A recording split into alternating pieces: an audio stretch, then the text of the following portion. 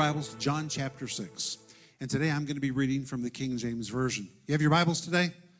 Let me see your Bibles. Hold your Bible up in there. Always bring your Bible when you come to church. Wonderful. So open your Bibles to John chapter 6, and we're going to begin in verse 1. After these things, Jesus went over the Sea of Galilee, which is the Sea of Tiberias. And a great multitude followed him, because they saw his miracles, which he did on them that were diseased. And Jesus went up into a mountain, and there he sat with his disciples. And the Passover feast of the Jews was nigh.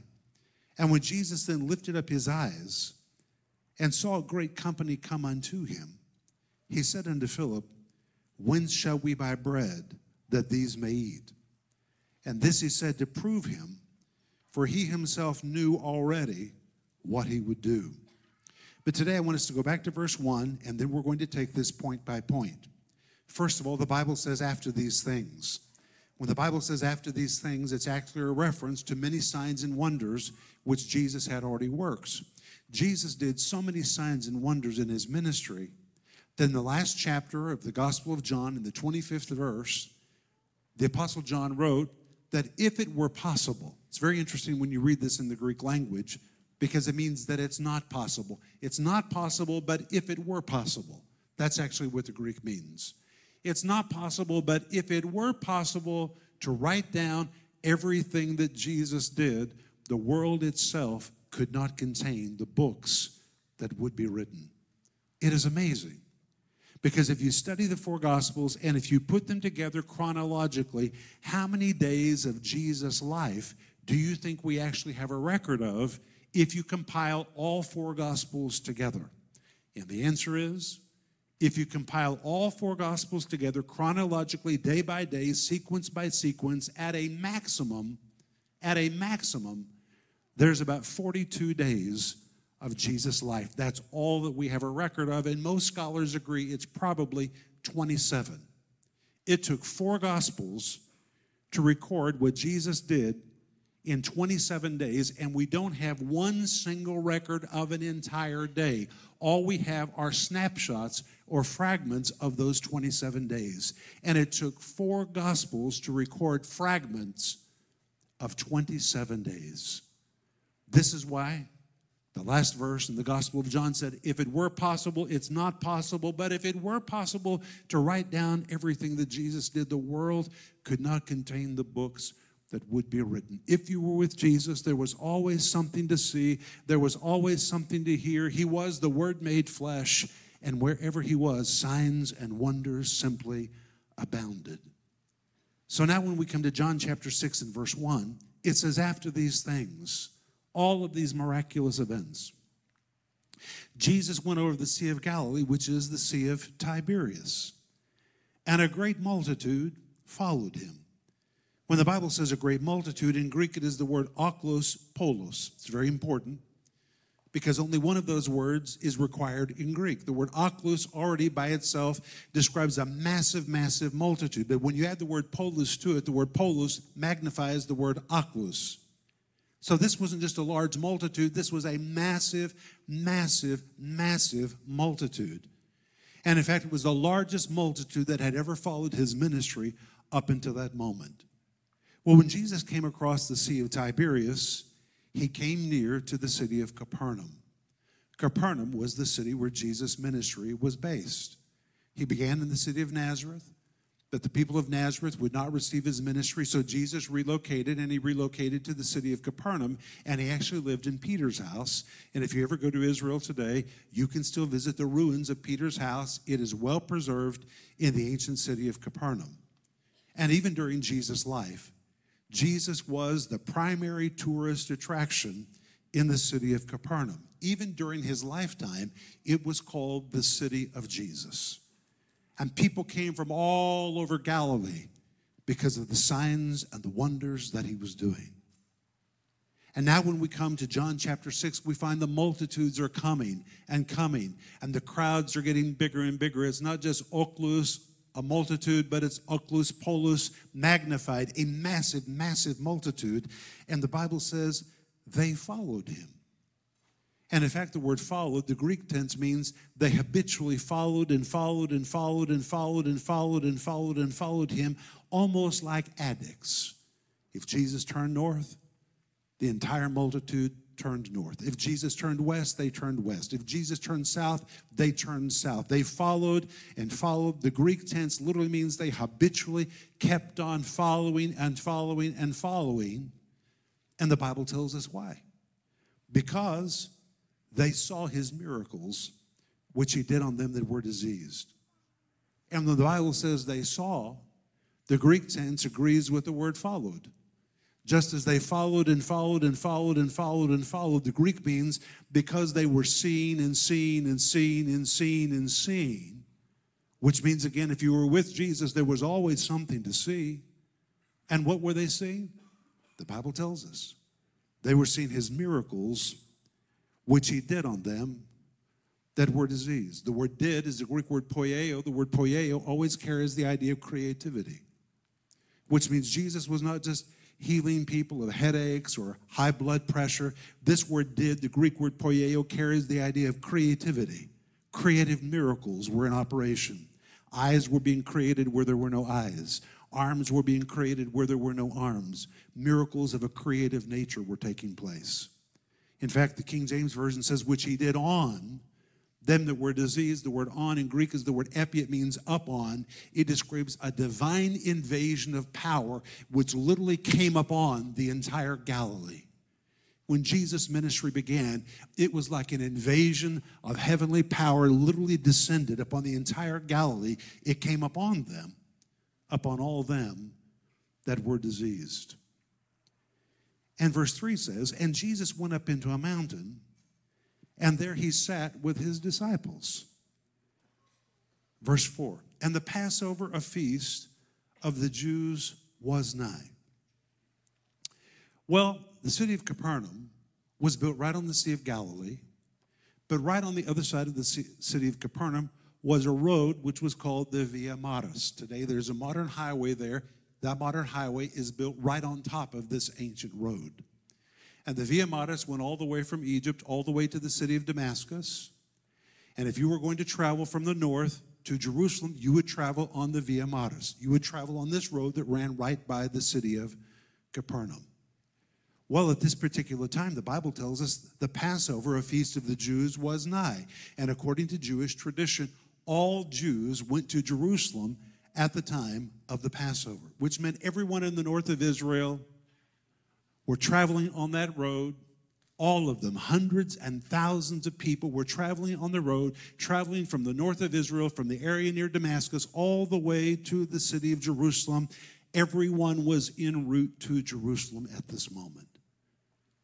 And in some way, Jesus has now separated himself from the multitude, and he and his disciples have gone up into a mountain. You're going to find later in the text that the Bible says there was a lot of grass there. It was a beautiful place.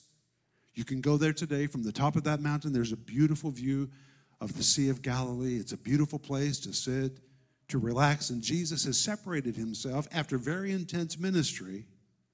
And now he and his disciples are sitting, is what the King James Version says. The Greek actually says they were reclining. And the Bible tells us in verse 5, when Jesus lifted up his eyes, he lifted up his eyes because he was reclining there on the grass with his disciples. And when Jesus then lifted up his eyes and saw, the word saw is the Greek word theomai. The word theomai is the same Greek word for a theater. In fact, it's where we get the word for a theater.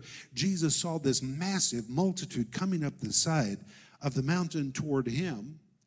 And in fact, the King James Version says he saw a great company come unto him. Unto in Greek is the word pros. It means directly to him. He knew they were not coming to see Peter or James or John or anyone else. That entire multitude had now left the main highway down below at the bottom of the mountain. Someone has identified the fact that Jesus is on the top of the mountain, and now a massive detour has taken place as thousands of people have turned, and now they're coming up the side of the mountain unto him, the Greek word pros. He knew they were headed directly toward him.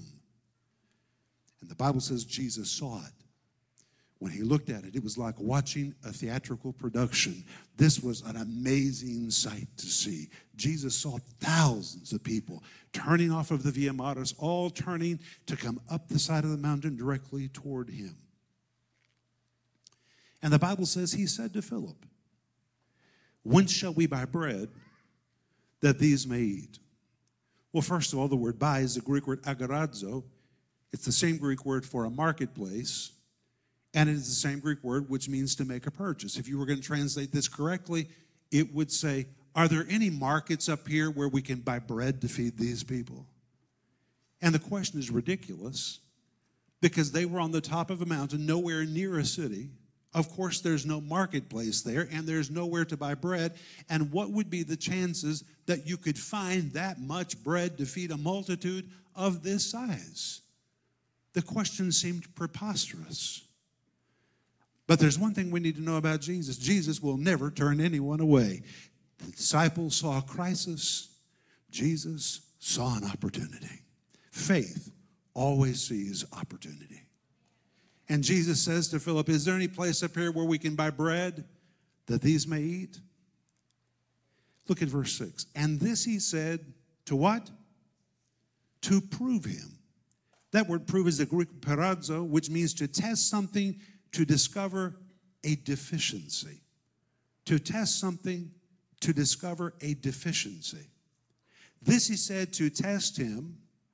You could translate it, this he said to prove him, or better, this he said to expose him. For he already knew what he was going to do. If Jesus already knew what he was going to do, then why did he ask the question? Because with one question, Jesus was going to reveal the real status of the disciples' faith. Now remember, the last verse in the Gospel of John says if it were possible to write everything that Jesus did, the world could not contain the books that would be written. The multitude was following and following and following and following and following him because they were seeing and seeing and seeing and continually seeing his miracles, which he did upon. It was an invasion of divine power that had entered the Galilee, and the multitude was seeing it.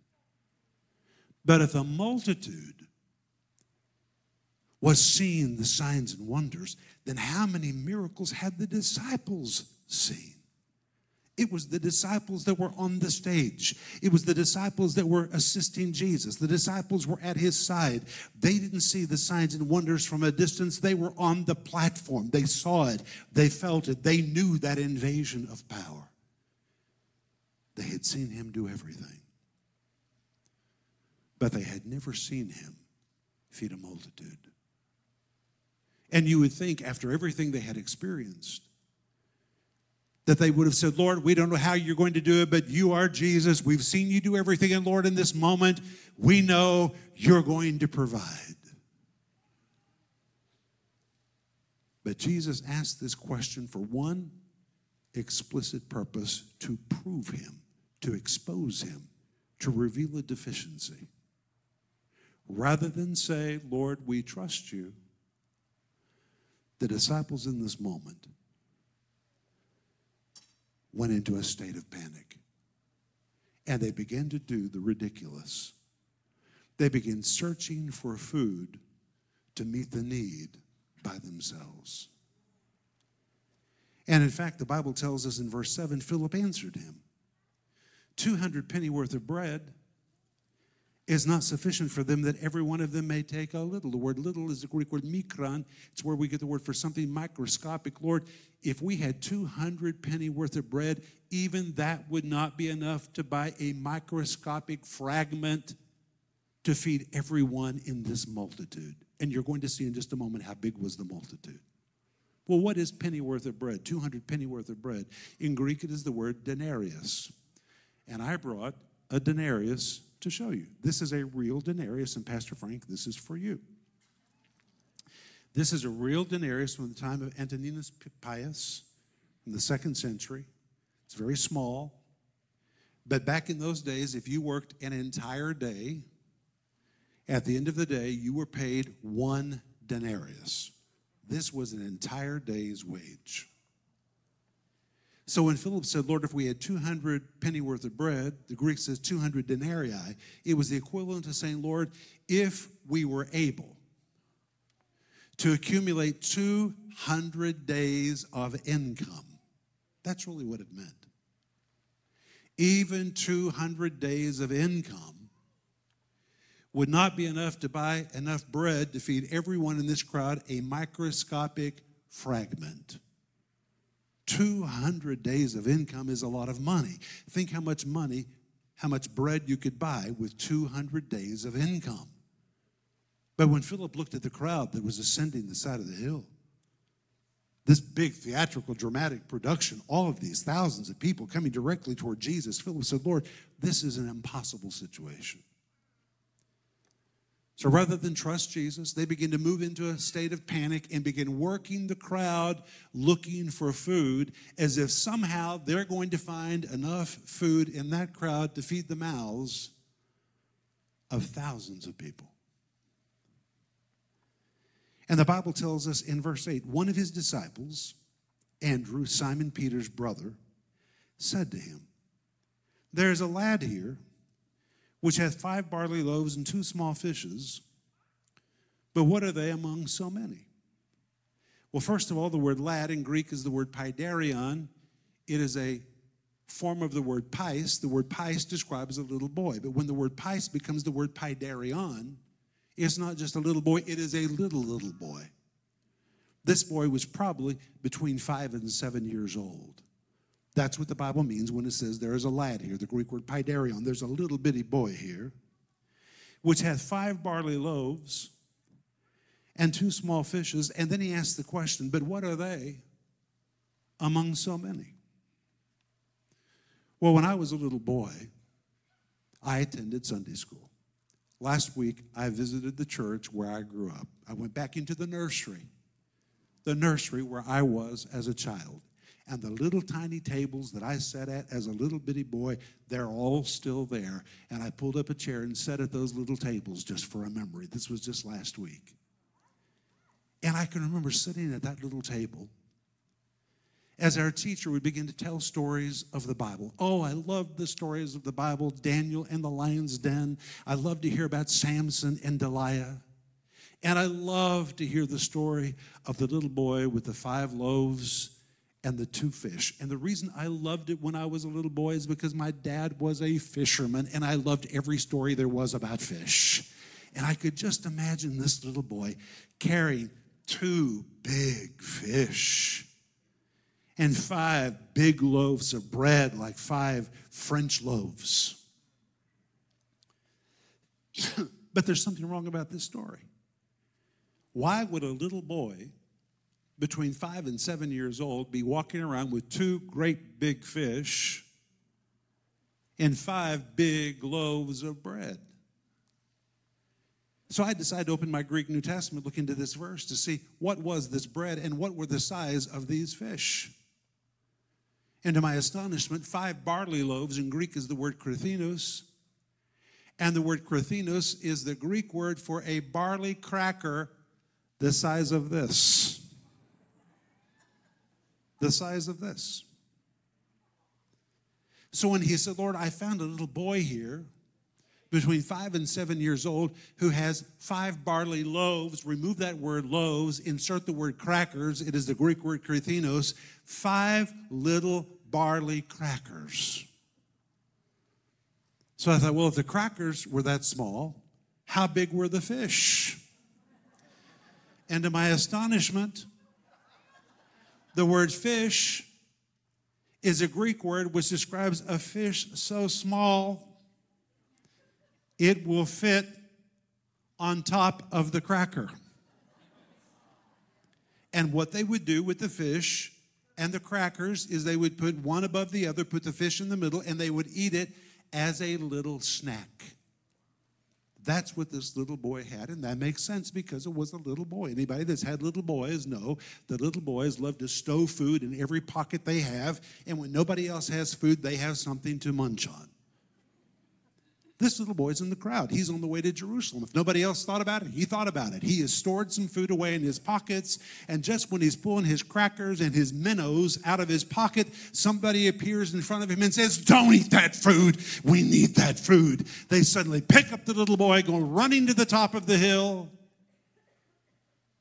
And Andrew says, "Lord, we've found food. Here is a little boy that has 5 crackers and 2 minnows." And then even he realizes how ridiculous is this idea when he says, "But what are they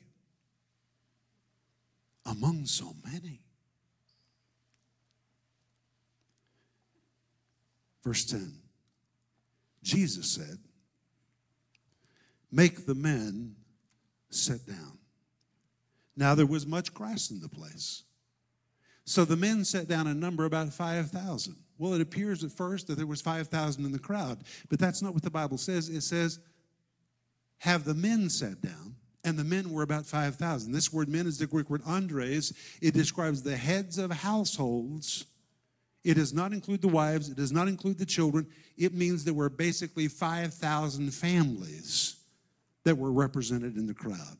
Well, you have to remember that the people of Israel believed children were a blessing from the Lord. And the more you had, the more blessed you were. And it was very common for children in one family at that time to number about 10 per family.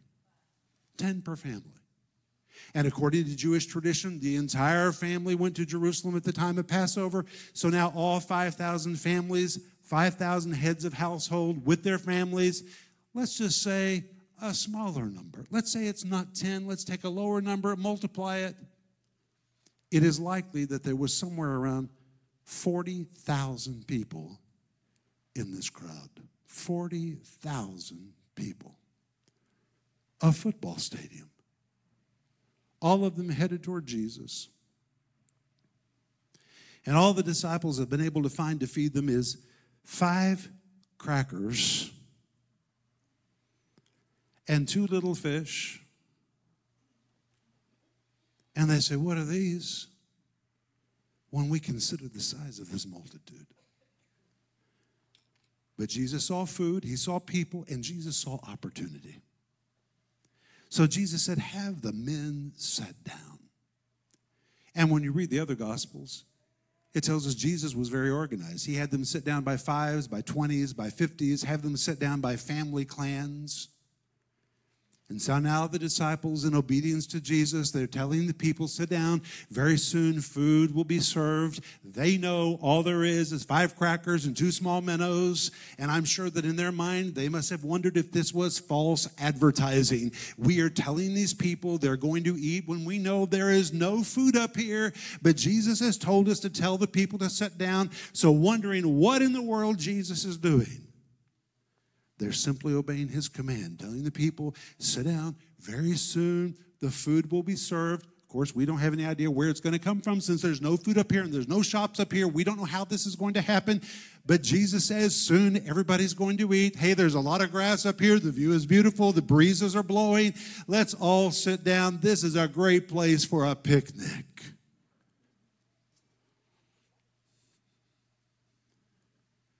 You know, very often when Jesus tells you to do something, you don't know where the resources are going to come from. But that's his problem. That's not ours. Our job is to obey his command.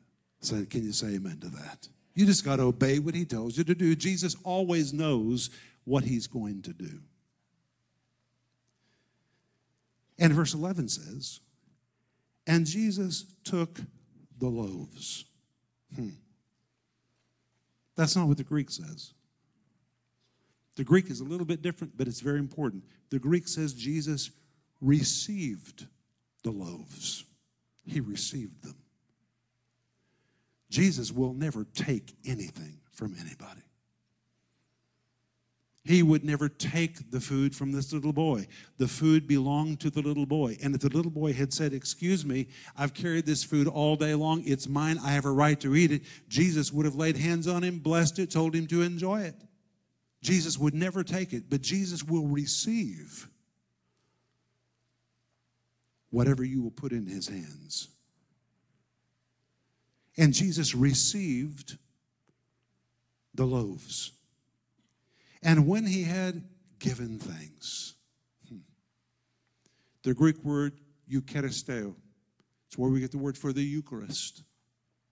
It describes a flowing of thanksgiving. The word "you" describes something good or swell, from the word charis, which is the word for grace. Something that, like grace, just rolls out of the heart. And the scripture makes it so clear. Jesus received what was put into his hands, lifted his head toward heaven, and he began blessing God. Eucharisteo. He gave thanks. It just began rolling out of his heart. There is no indication in Scripture that Jesus looked at the food and mentally tried to release the power to multiply it in his hands. In fact, there's no indication Jesus even looked at what was in his hands. Jesus fixated his eyes on the Father. And Eucharisteo, a continuous flow of thanksgiving. Jesus thanked God. Thanked God, the Greek means a continual flow of thanksgiving. This may have gone on for hours. The Bible doesn't tell us how long. But Jesus continued just thanking God, focusing on the Father, thanking the Father, thanking the Father. Jehovah Jireh, you are the one who provides. Magnifying the Father, thanksgiving flowing out of his heart. And as he continually thanked God, the food in his hand just kept multiplying and multiplying and multiplying and multiplying. The longer he thanked God, it just kept multiplying and multiplying. And church, I want to tell you that where there is an attitude of thanksgiving, it releases the miraculous. It releases the miraculous. How much food did he multiply? The Bible tells us. He distributed to the disciples, and the disciples to them that were set down, and likewise of the fishes, how much? As much as they would. And the following verse tells you how much that was. And when they were filled, the word filled in Greek, the tense means doubly filled. It is the same word you would describe what you feel like on the day of Thanksgiving when you have eaten and eaten and eaten, and you sit down to eat one more time, and at the end of the day, you are repenting for gluttony. Anybody know that feeling? These people ate so much. They were filled. The Greek means double filled. They're now laying on their sides, holding their sides. And why did we eat so much? They've eaten and eaten and eaten and eaten. And the food just keeps coming and coming and coming and coming as much as they would.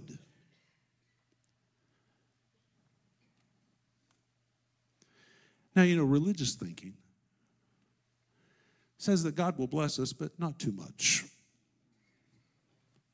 But notice Jesus doesn't say, tell those people they've had enough of my goodness. Tell those people it's wrong to eat too much. What do they mean they want more food over on that corner of the field? What do you mean over there they want more? They've already had enough.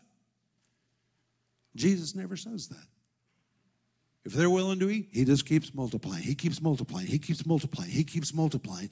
Until now, a crowd of probably 40,000 people are lying on their side. They're filled. They're double filled. They're hurting. They have eaten so much. And you know what's amazing? None of them knew where the food came from. All they knew was there was an abundant supply. It's always that way. In a local church, people come to church every week. The lights are turned on. Equipment works. Takes money to do all of this. Nobody thinks about where all the money comes from to do all of this. People just come and eat at the table. But those who work in the financial department and those who are believing God, they understand what a miracle it is, that this is working all the time.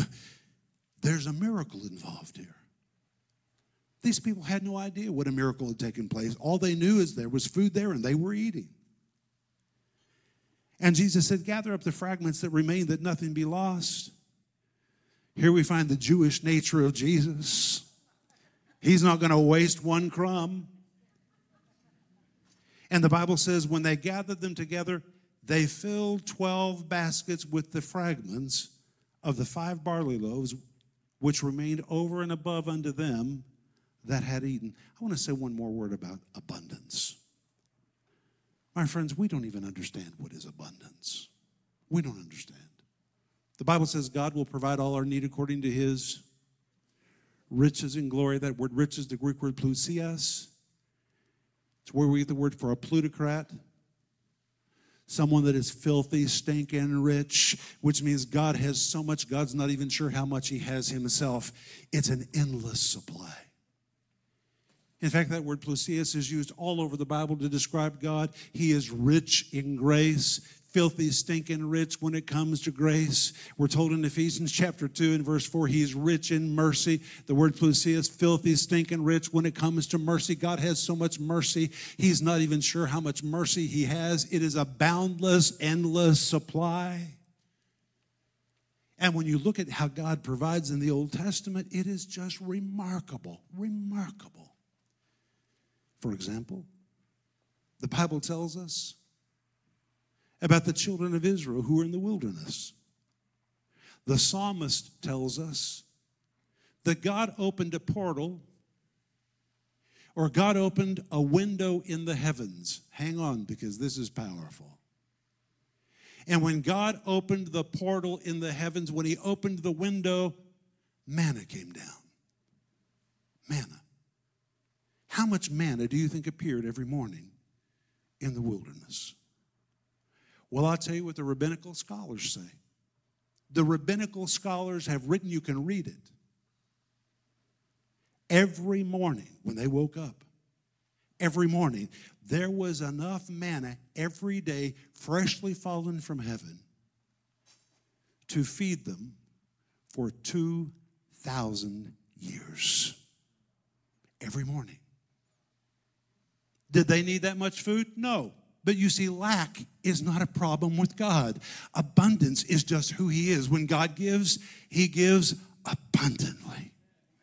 Abundantly. Can you imagine? 2,000 years supply every single morning.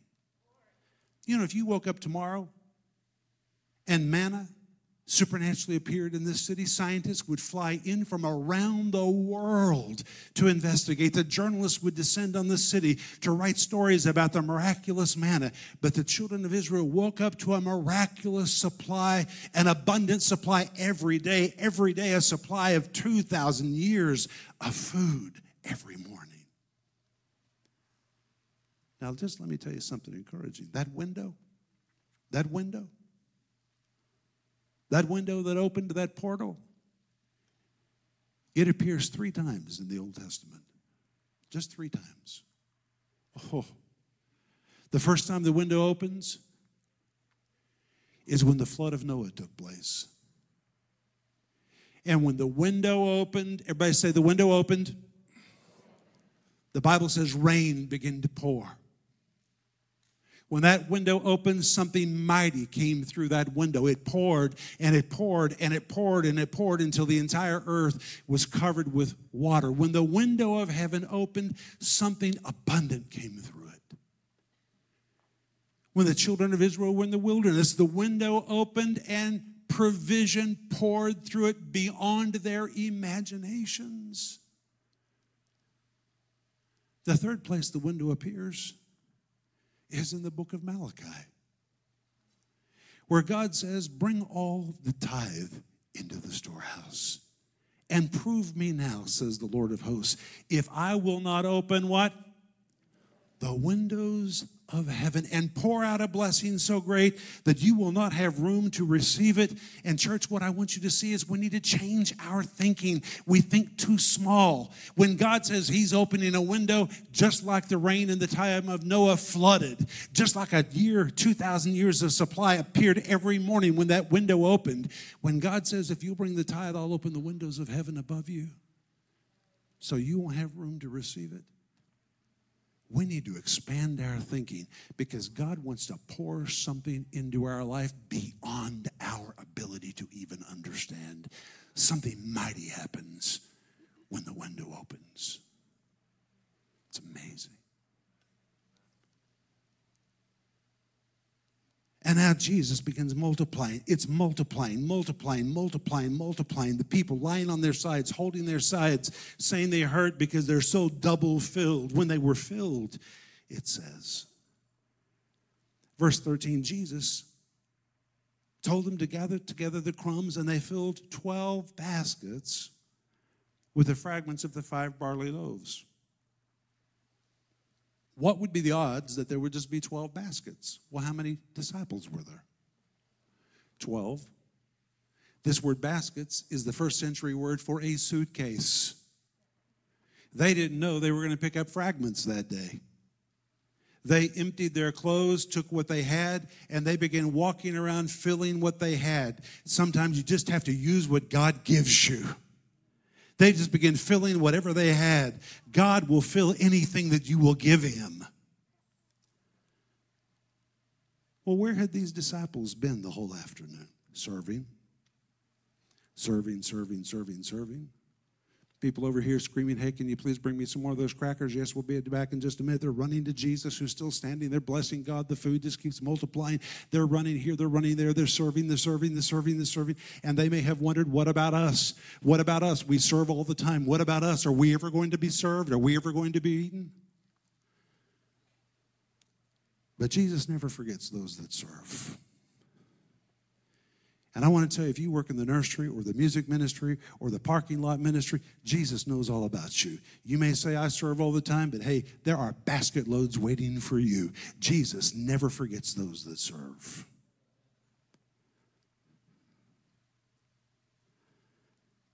Verse 14. Then those men, when they had seen the miracle that Jesus did, said, this is of a truth the prophet that should come into the world. What men is that talking about? It's talking about his disciples. This event with multiplication took them into our new realm. They suddenly advanced into a new level of faith. Those men, when they saw, these were the same men that were on the platform and saw everything, but this was something they had never seen.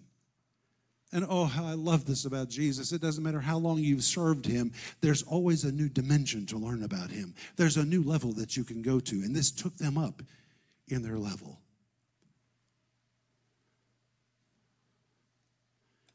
But I have to end with this. If the disciples were amazed, how amazed do you think the little boy was?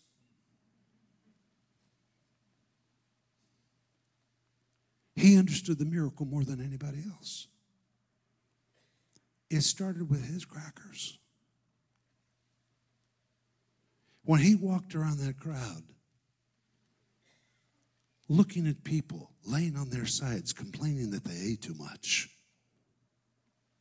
and saw the fragments, thousands and thousands and thousands of fragments and fishes laying in the blades of the grass. He could have said, hey, everybody, those were my crackers. He knew better than anybody else. What if he had eaten them?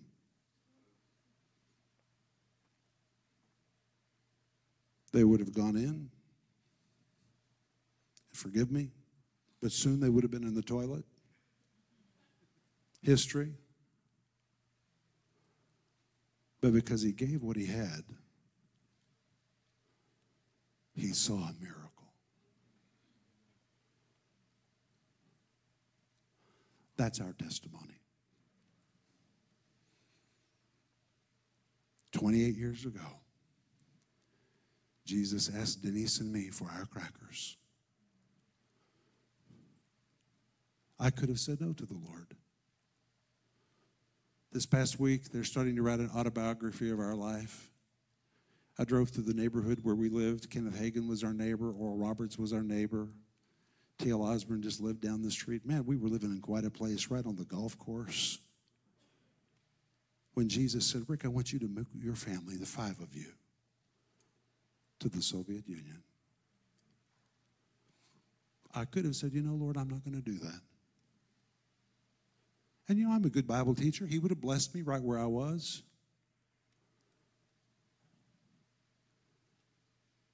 But I would have missed everything that he wanted to do through our lives.